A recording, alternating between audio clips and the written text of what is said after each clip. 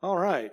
While the kids are making their way on out of the sanctuary, we're going to be turning to 1 Corinthians chapter 3. So 1 Corinthians in the third chapter, if you want to make your way that direction.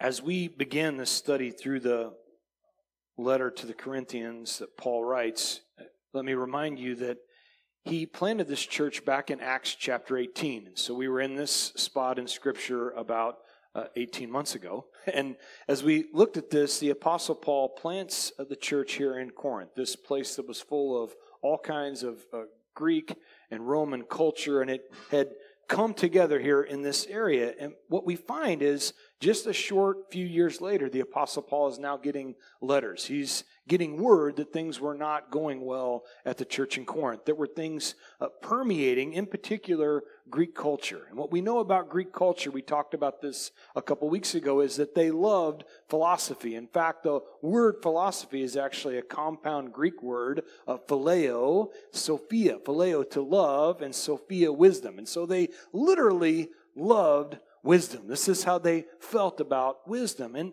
to desire wisdom and to seek after wisdom isn't necessarily bad in and of itself. It's a question, though, of what kind of wisdom do you seek? And so the question really for these people that Paul's now writing this letter to here in Corinth is, you're seeking after the wisdom of man as opposed to the wisdom of God. That there's a contrast between the two, that the two are actually diametrically opposed to one another. That for the wisdom of man, they're not going to understand the things of God, and the wisdom of God's going to seem like foolishness to the world. So as Paul began the letter here in verse 23 of the first chapter, I'll pick up in verse 22. He says, the Jews request a sign and Greeks seek after wisdom, but we preach Christ crucified. To the Jews, a stumbling block, and to the Greeks, foolishness. But to those who are called, both Jews and Greeks, Christ, the power of God and the wisdom of God. And so for these parties that are making up this church, what he's saying is to the Jews, they're going to hear this wisdom of Jesus as the Christ, and it's going to be a stumbling block. The Jews could never get their mind wrapped around their Messiah would actually suffer. In fact, they spiritualized and just flatly ignored the text from the Old Testament that said that Messiah would suffer, that he would give his life for those that he loved. What they desired was a ruler to come in and reign and to kick the stinking Romans out. We want our country back. And so they were praying for this kind of leader to rise up. So they stumbled over Jesus as the Messiah. Now, for the Greeks, this whole thing sounded like foolishness. They had all of their fancy philosophies, and they could not wrap their mind around the God of the universe, the creator of all things, would actually give his life for his creation. I mean, can you imagine him humbling himself to the point of death on a cross? This doesn't make sense. This sounds like complete and utter foolishness. But what Paul says here in the first chapter is, to those who are being saved, it's the power of God.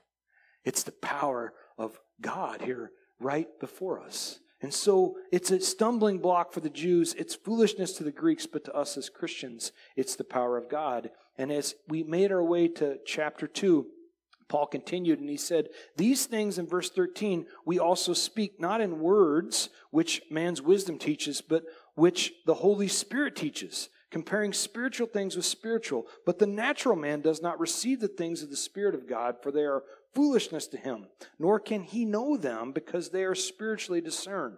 But verse 15, he who also is spiritual judges all things, yet he himself is rightly judged by no one. For who has known the mind of the Lord that he may instruct him? But we have the mind of Christ. So here's the struggle. It's one of the spiritual man versus the natural man. And really the struggle, what it really gets down to for the natural man is it's one of humility and obedience. We do not desire in our flesh to be humble. We do not desire to obey. The flesh wars against the Spirit. And this we see all the way back at the very beginning. That as God created mankind, I'll take a little detour and then I'll get back onto the on-ramp, I promise. But as God created us as human beings, he made us 3 in 1 in his image, body, soul, and spirit. And so as he made us body, what that means in the Greek, it's a soma. It's this flesh that carries us around. This is the medium that we communicate with one another. We see, we touch, we taste. But then he also gave us a soul, a psyche. This is where consciousness resides, where we can make decisions, where we love and we hate, and we have all these different effects, but it's directed, namely, by our flesh. Why? Because at the fall, the spirit of Adam and Eve actually died. That prior to that, what I believe, and this has been taught by other people, and this is the camp that I fall in, that as they were created, body and soul and spirit, Adam and Eve, that the spirit was actually on the outside. That as they walked in the cool of the day with God, they were able to communicate and have this beautiful communion with God because they were communicating spirit to spirit. This is what Jesus said. It's in spirit that we actually worship and spend time with the Lord. And so on the outside of them would have been their spirit. And so as they sin, as they choose a new master, as they decide not to humble themselves and obey to the word of God, what happened is their spirit died. It went inside. And what did they realize? They were naked. Because for the first time, the soma was uncovered. And at that point in time, every one that would follow after Adam and Eve, after their seed, would all be spiritually stillborn. The EKG was he for each and every one of us. I did that just to see if you guys were awake. I can continue to do that if I need to. But what we see is we were all spiritually dead. There was a disconnect. This is why when Jesus is speaking to Nicodemus, when we looked at John chapter 3, he says, you must be born again. That which is born of the Spirit is spirit. The only way to understand spiritual things is through the Spirit, but we have to be born again. Our spirit has died, and we know that this has been disconnected, which is why for thousands and thousands of years, man has tried to reconnect, relink with God. The word religion means to relink. We're desiring to relink with Him because we know we're broken inside. And so this is the issue at hand, that for the psyche, there is a battle for the one who now has received Jesus. You see, before the natural man, there was no battle. It was whatever the flesh wants, the flesh gets. And so the psyche can only make the decision based upon the needs of my flesh. But when I receive Jesus, and He literally breathes His Spirit, His pneuma, or the word in the Hebrew is ruach, comes into me, and I have a reborn spirit, now I have a decision to make. Now there's a battle. The Spirit wars against the flesh. Which one am I going to listen to? Which one am I going to adhere to? And so we now have this struggle in mind. This is the battle that Paul is writing about. It's a battle in the spirit realm. Which one are you going to listen to? And so Paul is going to address the carnal Christian today. And so for the carnal Christian, the issue is they believe in Jesus, but they are directed by their flesh. And literally, their life looks like a carnival, hence the title of the message today. I mean, it's a circus, baby. I mean, it's this way, it's that way. We're blown by every wind that comes our direction because we're actually being driven and directed by our flesh, not by the Spirit. So Paul begins here in chapter 3, verse 1. He says, "And I, brethren, could not speak to you as to spiritual people, but as to carnal, as to babes in Christ. I fed you with milk and not with solid food, for until now you are not able to receive it. And even now you are still not able, for you are still carnal. For where there are envy and strife and divisions among you, are you not carnal and behaving like mere men?"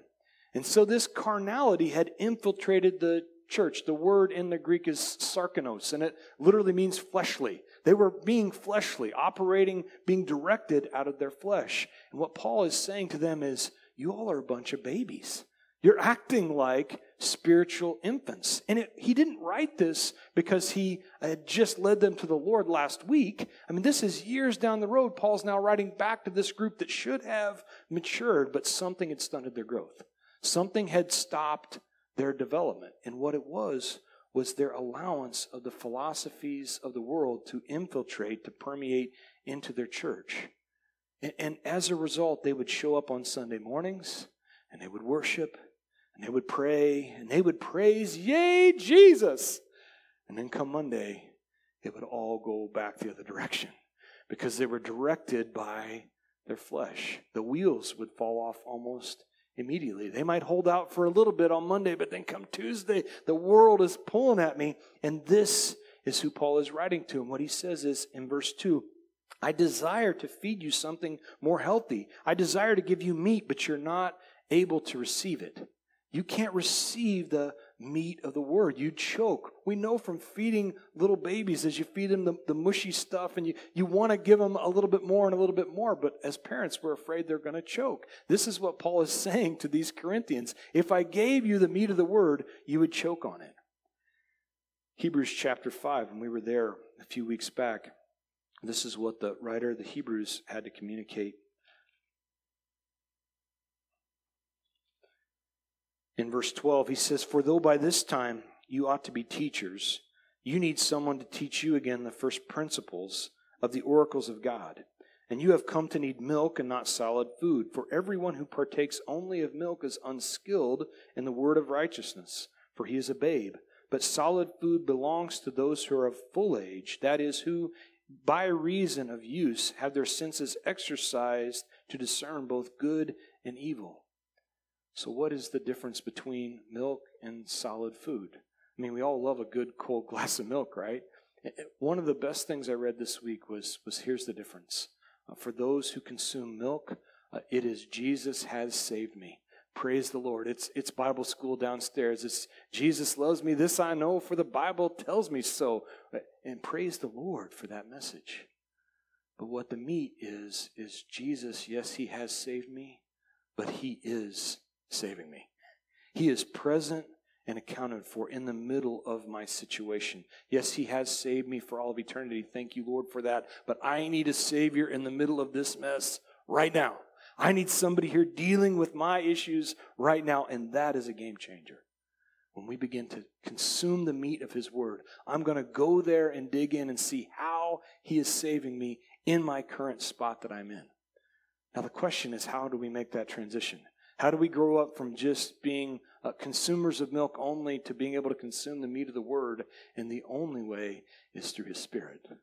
We must have a Holy Spirit transformation where God literally brings the words of the page off for us to be able to see it, and we can cry out to him and say, Lord, your kingdom come, your will be done on earth as it is in heaven. I believe that your kingdom can reside right here, right now in my situation, just as it does in heaven. What Paul says in Galatians chapter 5, verse 16 is this. I say then, walk in the Spirit, and you shall not fulfill the lust of the flesh. How do we have dominance over the flesh? It's through walking in the Spirit. The old adage is, the dog you feed is the dog that's going to win. And so for us, we have to look at which dog are we feeding. We've got our flesh that cries out. I mean, this thing is loud. And then we have our spirit.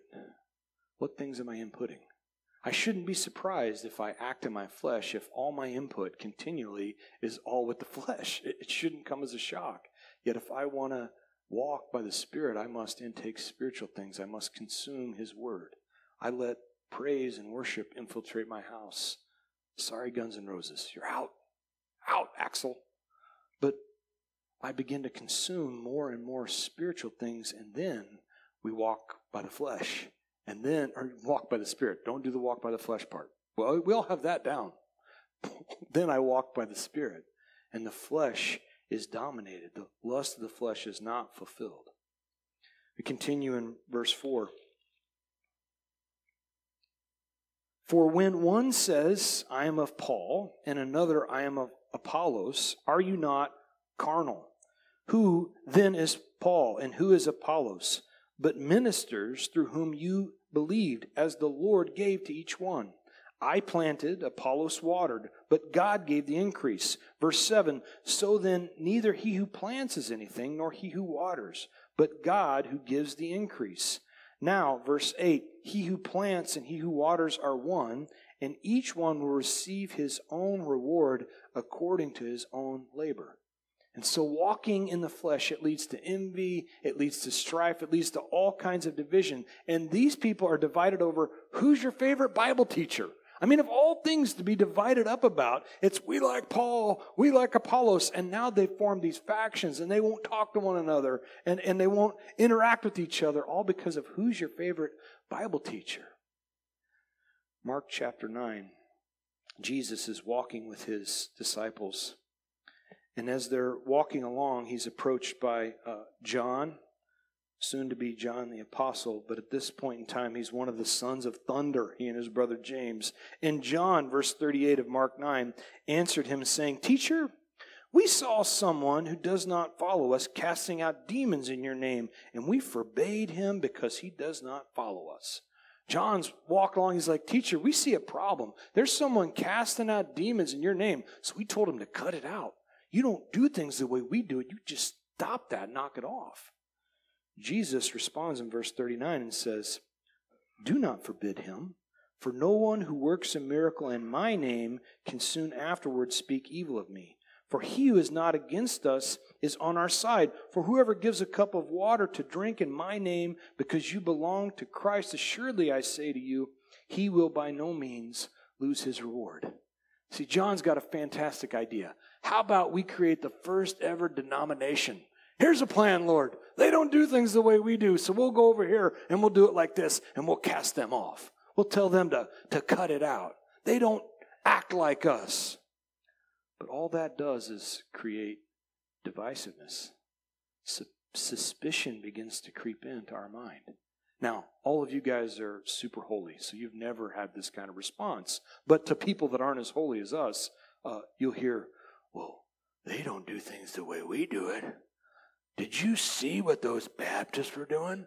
And how about the Methodists? And that weird church on the edge of town, they're non-denominational, you can't trust them. Here's the thing. It really just shows our own insecurity. That's really the issue at play. It's our own insecurities that want to doubt and have suspicion. And what Jesus says is, look, if they're not against us, they're for us. If they're doing things, maybe it looks different, maybe it sounds different. And the reality for each of us is we all have a way that we learn, a way that we worship differently, something that God is feeding us with in that particular season of life that we're in. And it doesn't make other people wrong or bad. If you like robes and liturgy, there's a place for you. If you like hymns, there's a place for you. If you like and learn in a different way, there is going to be a place for you. This is what God used to change my life. So this is what I present to you all. And it's important to note that, because if we're not careful, we can think, like the old adage goes, that every old crow thinks hers is the blackest, right? Everybody that's got a way of doing things thinks their way is better than everybody else's. But it doesn't make us better. What it makes is us necessary, you see. There are denominations because they're necessary. We're different because it's necessary. We need to stop infighting with one another and allowing insecurity to take root and know that they're leading people to Jesus. Praise the Lord for it. Now, in Mark chapter 4, what Jesus shares with the people gathered around him there is the parable of the sower. And what he communicates with them is the word is the seed. That's what really is going forth. And what happens is then the Holy Spirit waters the seed as it falls on the ground. And God actually causes this miracle of germination to take place. How it happens, I can't possibly explain it, and yet it does. And so we've got this wonderful parable that Jesus shares to say, look, the seed is cast. Our job is to just cast the seed out there. Pray the Holy Spirit provides water, and then to God be the increase. As we continue in verse 9, Paul says, for we are God's fellow workers. You are God's field. You are God's building. And so what he says is, look, we're just workers. Apollos and I, we are fellow workers together. And the reality is there are many different people and different approaches. There's even different approaches you find in the Old Testament. For example, Ezra. He brings the nation of Israel, along with Zerubbabel, out of Babylon. They've been sent away to captivity for 70 years. They've been cast off because of idolatry. God told them, look, I don't want you to marry pagan women from the nations all around you. I don't want you to give your daughters in marriage, because what we know about then is the same today, that a happy wife makes a happy life. And so, yeah, she brings a few idols over. Look, she's not complaining. I feel pretty good about it. So just let it happen. God knew this about us as men, that we would allow this into our house. And so what he says is, don't even bring it in. The nation of Israel falls completely apart. They're cast off, sent away to Babylon into captivity for 70 years. Now Ezra is coming back with the first group to come out of Babylon, and they rebuild the temple. And by the time you get to chapter 9, what Ezra gets word of is they're giving themselves away in marriage to pagan women. They're giving their daughters away in marriage, and he is heartbroken. I mean, they spent 7 decades in Babylon because of this very sin. And so Ezra, he's so upset, he actually grabs a hold of his own beard and he pulls the hair out of his beard. He's crying out to the Lord. I mean, that's some kind of upset. His heart is broken. Now, if you fast forward a few years later, you've got Nehemiah. Nehemiah, different leader, different approach. He comes from the area of Babylon. He's going to rebuild the walls of the city of Jerusalem. He's heartbroken over the walls being broken down. So he comes at the king's behest. He goes there. He rebuilds the walls in record time as a tremendous leader. And as he's got the walls finally rebuilt, by the time you get to Nehemiah chapter 13, he gets word, like Ezra did, that guess what? They're giving their daughters away in marriage, and they're marrying pagan women. Now, Nehemiah in verse 25, he's got a different approach to this same sin than Ezra did. He says, so I contended with them, and I cursed them, struck some of them, and pulled out their hair, and made them swear by God, saying, you shall not give your daughters as wives to their sons, nor take their daughters for your sons or yourselves. So Nehemiah's ministry with the same sin, Ezra pulls out his own hair. Nehemiah goes to these dudes and he starts pulling their hair out. He's smacking them upside the head. And by the way, there are times where we have to be both.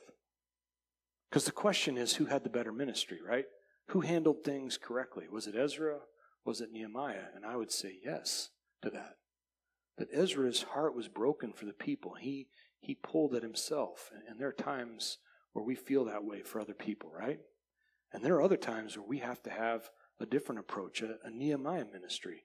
One where we literally smack somebody upside the head and pluck their beard out. Now, for me personally, I prefer a Nehemiah ministry. I'm happy to smack you upside the head and pull your hair out. Because if you haven't noticed, I don't have a lot of beard hair, and this up on top is getting pretty thin. I don't have a lot more to pull out. But the truth is that in different seasons, we have to be different and handle situations differently. But the real heart of the issue was this sin problem that they needed to repent of. So for Ezra and Nehemiah, they're both encouraging repentance. Cut it out. Stop this thing from taking hold, because here's the reality. You're God's field. You are God's building. This is what Paul is saying in verse 9. And for the field to receive seed, what you know as we have been, born and raised in this agricultural area, is that for the field to receive seed, it must first be cultivated. It must be cultivated. One last place in the Old Testament to go, Habakkuk chapter 1. Habakkuk is actually before the time of Ezra and Nehemiah, and so he's now looking into Jerusalem, and he is crying out for this same sin issue that Ezra and Nehemiah are dealing with. He's looking at this nation that is just falling apart at the seams, and as he looks at it, he's crying out to the Lord. He's saying, would you please deal with the sin of the people? Father, you got to do something. You need to act now for what I see taking place. And so God says, Habakkuk, I'm going to do a work in your day that you wouldn't believe it if I told you. Wow, that's pretty awesome. Go ahead and lay it on me, Lord. And in verse 6, he says, I am raising up the Chaldeans, a bitter and a hasty nation, which marches through the breadth of the earth to possess dwellings that are not theirs. Verse 7 begins by saying, they are terrible and dreadful. And immediately Habakkuk's like, the Chaldeans, they're way worse than us. I told you you wouldn't believe me, Habakkuk. You see, the truth here is sometimes God has to let the Babylonians come into our life. He has to allow Nebuchadnezzar to come in and overturn the field. that they weren't going to change. They weren't going to get it right without God allowing their field to be overturned. And this preaches, by the way, way easier than it actually lives, because none of us want to be cultivated. None of us, we've built all kinds of houses and things and places and strongholds, and we're like, yeah, look how good I've done, Lord. And then he comes in and he cultivates it. But the only way for the seed to take root, the only way for us to receive his word, is to have soil that's willing to receive.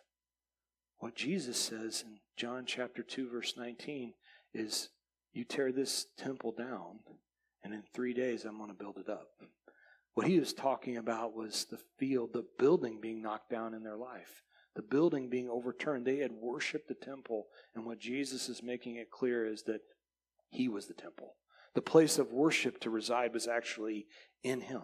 This is where his promise can actually take root and can actually germinate. And so there are times in our life where God has to overturn the things that we don't want him to overturn. Verse 10, he says, according to the grace of God, which was given to me, as a wise and master builder, I have laid the foundation, and another builds on it. But let each one take heed how he builds on it. For, verse 11, no other foundation can anyone lay than that which is laid, which is Jesus Christ. You see, this Christianity that we have given our lives to, this isn't built on rules and regulations and principles. It's built on a person. The person of Christ. There's a big difference. We love rules and regulations because we want to check a box. But Jesus is and was and continues to be a person that all this faith is built upon. He is the foundation. In Matthew chapter 16, he's standing at Caesarea Philippi, and I put a picture of Caesarea Philippi up there on the screen for you so you could get a visual. And Jesus is teaching his disciples, but he asks them a question. He begins by saying, who do men say that I am? And some of them respond, you've been called Jeremiah, or perhaps you've been called Elijah, the prophet returned. But then Jesus turns the tables and he asks a question that every single one of us in this room have to answer. It's not a question that your parents could answer for you or your kids. You have to answer for yourself. He says, who do you say that I am? And Peter answers in verse 16. He says, you are the Christ, the Son of the living God. And Jesus responds to him. He says, blessed are you, Simon Bar-Jonah, for flesh and blood did not reveal this to you, but my Father who is in heaven. And I also say to you that you are Peter, and on this rock I will build my church, and the gates of Hades shall not prevail against it. He says, blessed are you, Simon Bar-Jonah, for flesh and blood didn't reveal it to you. So then who did?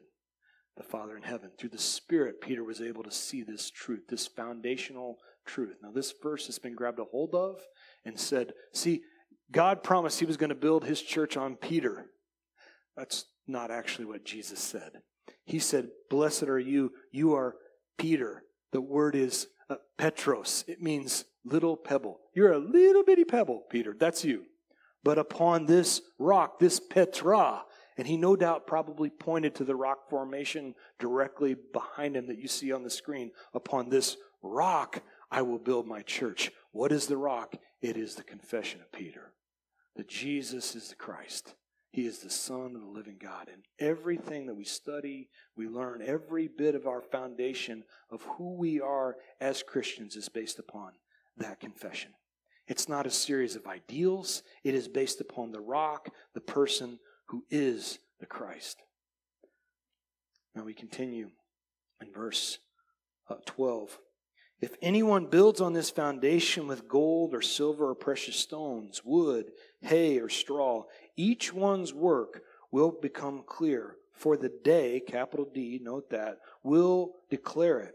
Because it will be revealed by fire, and the fire will test each one's work of what sort it is. If anyone's work which has built on it endures, he will receive a reward.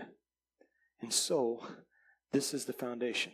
This is what everything is built upon. And as we then add things to the foundation, which is built upon Jesus as the Christ, we bring along our stone and our precious jewels and a little bit of wood and hay and some straw, and I build my life upon this. What we're told here, what Paul says is there will come a day, that being the day we stand before the Lord. In Revelation chapter 1, verse 14, as John is giving a description of Jesus, he says he has eyes of fire. He is going to look upon us on that capital D day, and the things that are wood and hay and stubble, they're going to evaporate. They're going to be burned up. And the things that were precious jewels and stone that have been built upon him, those things are going to test. Those things are going to stand the test. It's the things that glorify him, not us, that actually remain. Verse 15 says, if anyone's work is burned up, he will suffer loss, but he himself will be saved, yet so as through fire. And so for all who believe on him will be saved.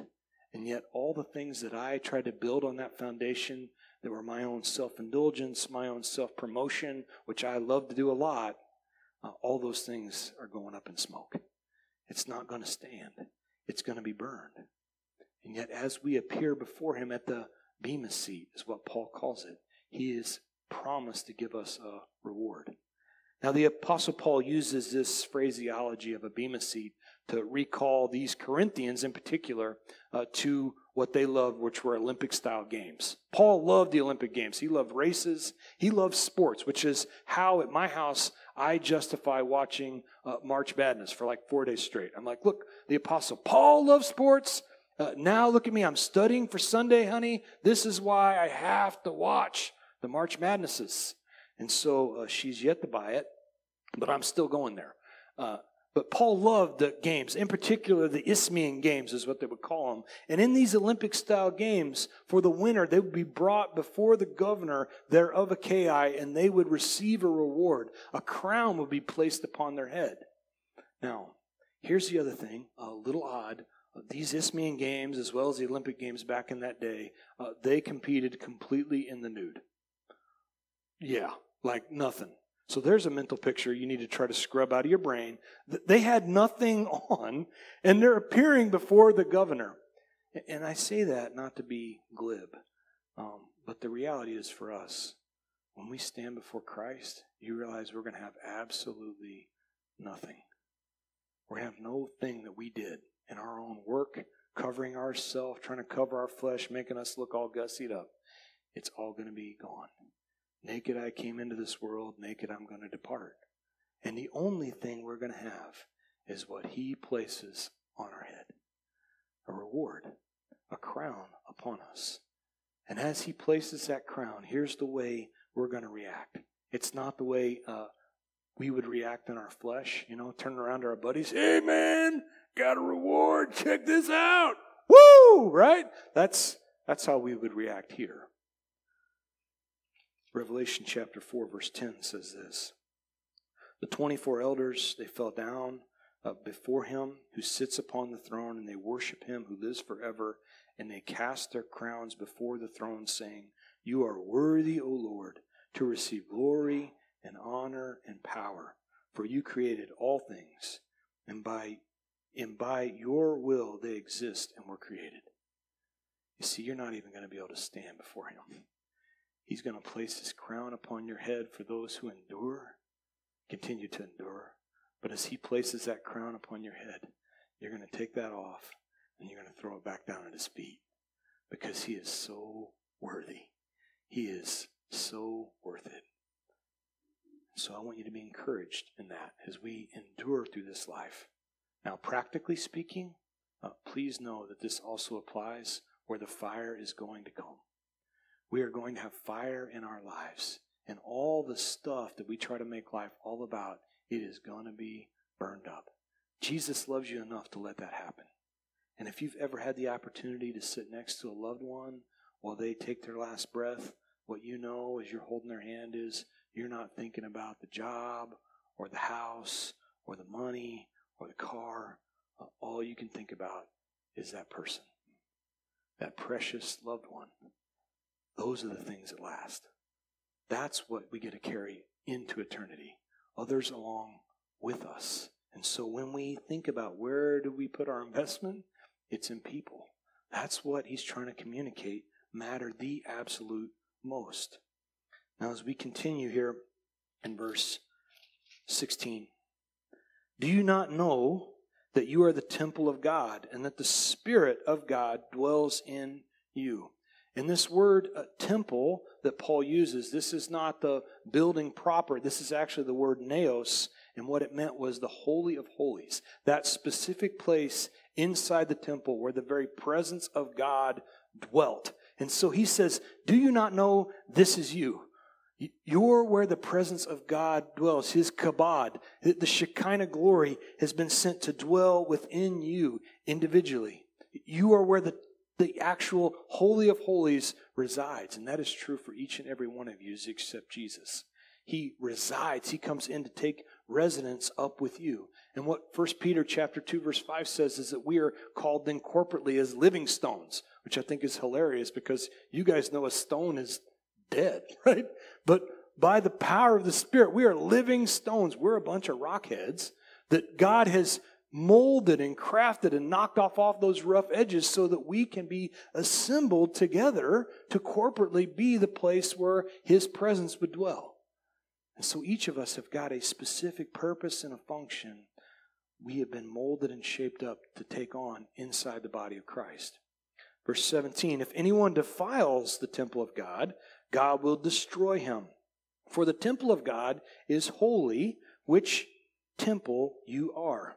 And so, here in no uncertain terms, Paul says, look, if you defile the temple, God will destroy He will destroy him. Now, the word destroy could also be translated diminished, meaning your effectiveness, your power, your ability to learn will actually be diminished as you allow defilement to happen. Now, this seems super harsh, and you have to wonder, why would God use this kind of language? Why would Paul use this language to describe God's interaction with us? And the best answer I can come up with is Jesus really, really, really, really, really loves His bride. Really loves you. A lot. So much so that He will not allow defilement to enter or to happen to His bride. He will defend His bride. He will take His bride in and clean her. Now for you moms in the room, you know what it's like when your kids come in from outside. And it always happens when the floor has just been mopped, right? And then they come in there and they got their stinking dirty feet in my house. This is how Jesus feels. We come in from outside with our stinking dirty feet into His house. And what we know from His interactions with Moses, Exodus chapter 3 verse 5, when he comes into contact with God, what does He say? But take off your shoes, you're on holy ground. Later, a few books over to the right, in Joshua chapter 5, Joshua comes into contact with God, and what does God say? Take your shoes off, you're on holy ground. This is what Jesus says in John chapter 13, verse 8. He's got His disciples gathered there in the room, and they are gathered together the night before Jesus would give His life for you and me. And what He is doing is He is now washing their feet. Peter said to Him, you shall never wash my feet. And Jesus answered him and said, if I do not wash you, you have no part with me. That seems pretty serious. To which Peter responds, Lord, not my feet only, but my hands and my head also. He's like, if you're going to wash me from head to toe, Lord. I want to be a part of you. Jesus responds and says, he who is bathed needs only to wash his feet, but is completely clean, and you are clean, but not all of you. That last part referring to Judas Iscariot. What he's saying to Peter is, look, you're clean. You've been cleansed. You've been rendered undefiled. But your feet are dirty. Why? Because what part of our body comes into contact with the earth, with the world, but our feet? He's not telling Peter, don't go out and get your feet dirty. He's not telling us that. Why? Because all the unsaved people are out there. They're the ones that need to know Jesus. So he's saying, I know you're going to go out to where it's defiled. You're going to get dirty feet. But what I need you to do is before you come back into community with me, either by the world doing it to you or you doing it to yourself, I need you to clean your feet. I need you to, what Paul says in Ephesians chapter 5, verse 26, be washed in the water of the word. I need you to bathe yourself, wash up your feet that came into contact with the world around you so that you can be back in community with me, so that you can continue to grow. You can continue to learn and not be diminished, as it were. Now, back to the text, verse 18. Let no one deceive himself. If anyone among you seems to be wise in this age, let him become a fool that he may become wise. For the wisdom of the world is foolishness with God. For it is written, He catches the wise in their own craftiness. And again, the world knows the thoughts of the wise, and they are futile. This is what the wisdom of the world brings. It's futility. What Paul's saying is cast off all those things you think you know and just come to the feet of Jesus. Let him start over again with you. Now, this particular quote is from Job chapter 5, verse 13. And if you've been reading on our daily Bible reading plan, we were just here a few days back, and what we found is Eliphaz is answering Job. Job, you might recall, has lost everything. All his children have lost their life. All of his wealth, it's gone. Now his own health is completely evaporated, and he's sitting on a pile of ashes, and he is having one really, really hard day. And his friends, they come around him, and they begin to give him great advice. Not. They begin to say, you know what, Job, you probably got some hidden sin in there. That's clearly what God's working out in you. You sinned somewhere. They've got the wisdom of the world that they want to impart now upon Job. I share this to say, here's Job's response, by the way, which is one of the funniest in the book. A book that's not very funny. This is kind of funny. Job says, no doubt you are the people, and wisdom will die with you. Like, you're the people that God's given me. Wisdom is going to die right here with you guys. This is the lack of wisdom you actually have to share with me. It didn't make Job feel really great. That's what he was trying to communicate. What I wanted to say is when we think we have so much wisdom, the next time you come across somebody who, like Job, is in a really tight spot, I want to encourage you to do what his friends did before they opened their yapper. They just sat and listened. More often than not, when people are hurting and they're in a deep, dark pit, they just want you to sit next to them. They want you to just listen to them cry out. And if you have anything to offer, the best thing I've ever heard, and I try to do this over and over again, is when someone shares it with me, I don't immediately go to my wisdom bank that I think is so great. I start off by saying, man, I'm sorry. I hurt for you. I feel for you. Have some empathy, you know? That's really what they want to hear most of the time, is just be empathetic. And so often we get it in our mind. We want to share some deep spiritual truth. I'm getting ready to bring it from up on high. And they just want you to sit with them. And so for Job's friends, the issue was they brought the wisdom of the world. They thought what they were bringing were deep spiritual truths, but they missed the one that all the truth was about. It was all about Jesus and their Redeemer. As we head down the home stretch, verse 21, he says, therefore let no one boast in men, for all things are yours, whether Paul or Apollos or Cephas. And so his call to them is stop elevating people. This is really their struggle. They had elevated men, their Bible teachers, above God. They had put them on a pedestal that was only there for Jesus. And this is a challenge for us in church, because often we can take a person, a man or a woman, and we can elevate them in our minds to a position that, frankly, they just can't handle it. And if you've been in church any length of time, you know how this feels, where someone that you thought you could trust, that you thought was in a certain spot, they let you down. And the reality is, while that hurts, never let a man keep you from the man. That far too often what takes place in church is we get hurt and then we walk away from the man. When it was never about the man, it was about a man who didn't deserve to be in that spot at all. And so if you follow people that you really look up to around long enough, they will eventually disappoint you. For me, it'd take you about 5 minutes walking around with me like, yeah, he wasn't that great. I mean, that's the reality of us in this flesh where we're battling this thing out. We're all working our salvation out with fear and trembling. But that's a spot for Jesus, you see.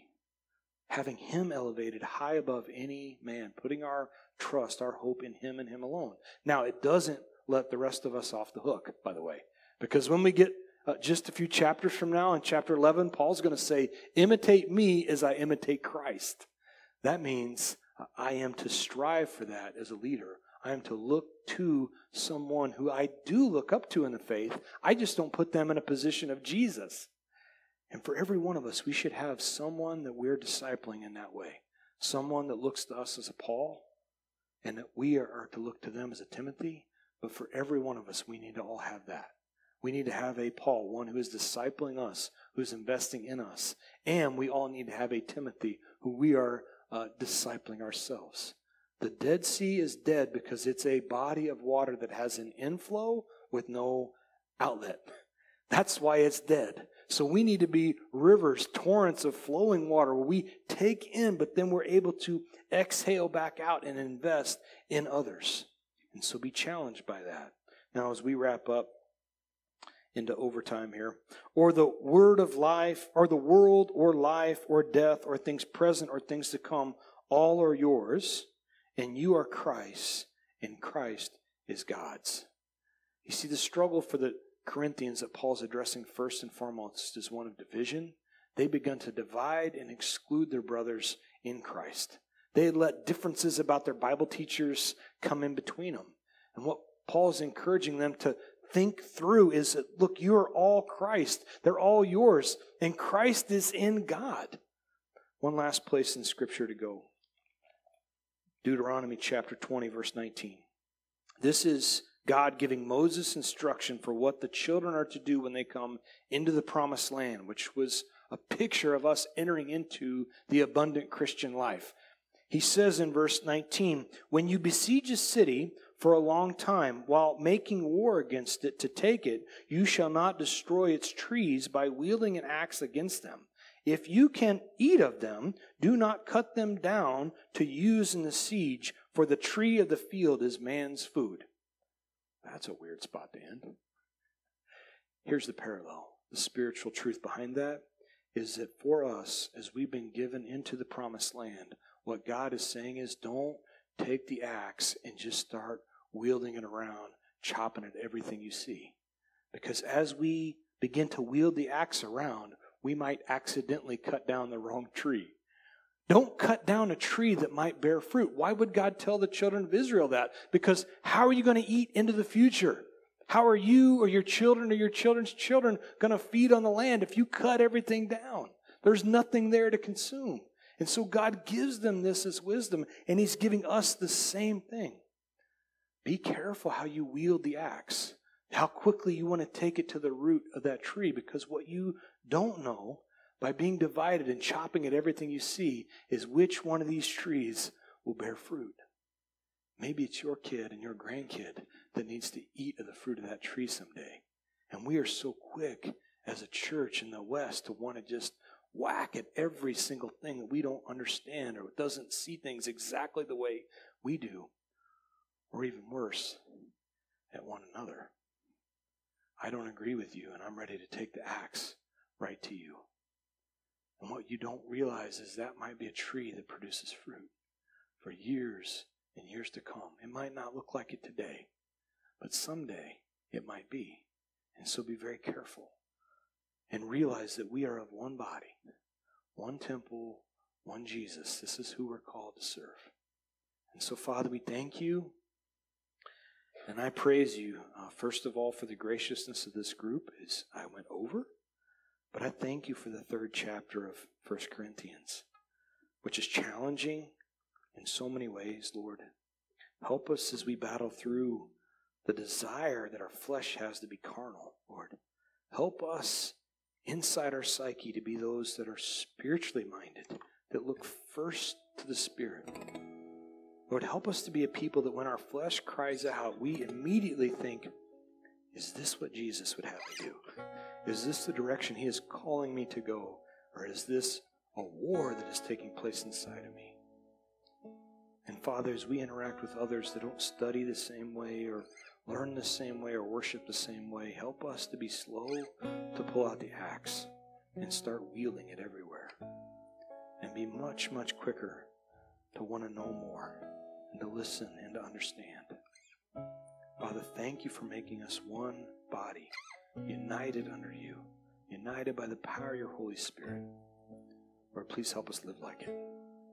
In Jesus' name, amen.